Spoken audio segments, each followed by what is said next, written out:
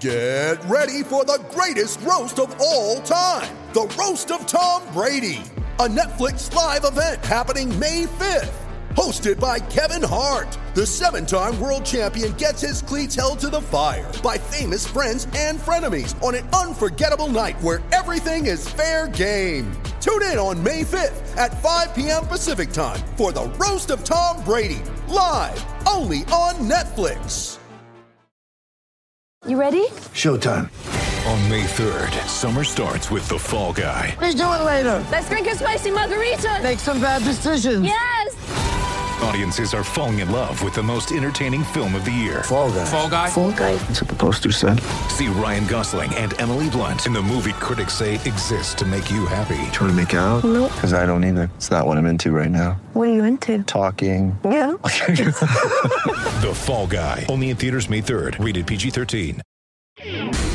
I'm James Krepke with the Oregonian and Oregon Live, bringing you the latest Oregon Ducks headlines.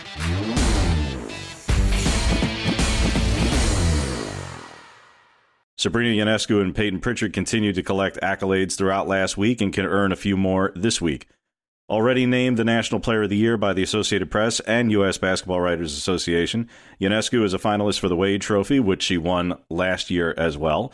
That award will be announced Thursday.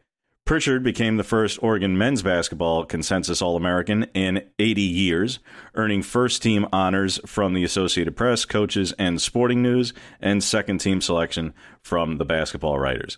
He's up for the Naismith Trophy, as is Ionescu on the women's side, as well as Oregon women's coach Kelly Graves for Women's National Coach of the Year as well. Some of those awards will be announced later this week. The Oregon men lost in the Elite Eight round of our mock NCAA tournament, falling to Michigan. The final vote breakdown was 57.5% for the Wolverines and 42.5% for the Ducks. A fun but certainly unscientific exercise in fan voting over the course of the last couple of weekends in the mock NCAA tournament, but the Ducks did have a upset win over Gonzaga in the Sweet 16 round before losing to Michigan in what is the simulated Elite Eight round. For what it's worth, ESPN bracketologist and analyst Joe Lunardi had Oregon losing in a first-round upset to New Mexico State in his Twitter mock tournament. Lastly, at least one big decision is coming Monday from the NCAA, which previously set March 30th as the date for its decision as to whether to grant additional eligibility for spring sports athletes. The issue has drawn a significant amount of reaction, understandably so, from athletes and coaches late last week and into the weekend, and surely will garner strong reactions of either relief or anguished based on which way the NCAA decides on Monday.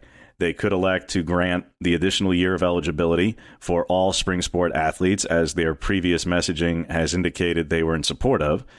There have been reports that there was some consideration to only doing so for seniors who would have otherwise ended their careers preemptively due to the cancellation of spring sports early due to the coronavirus.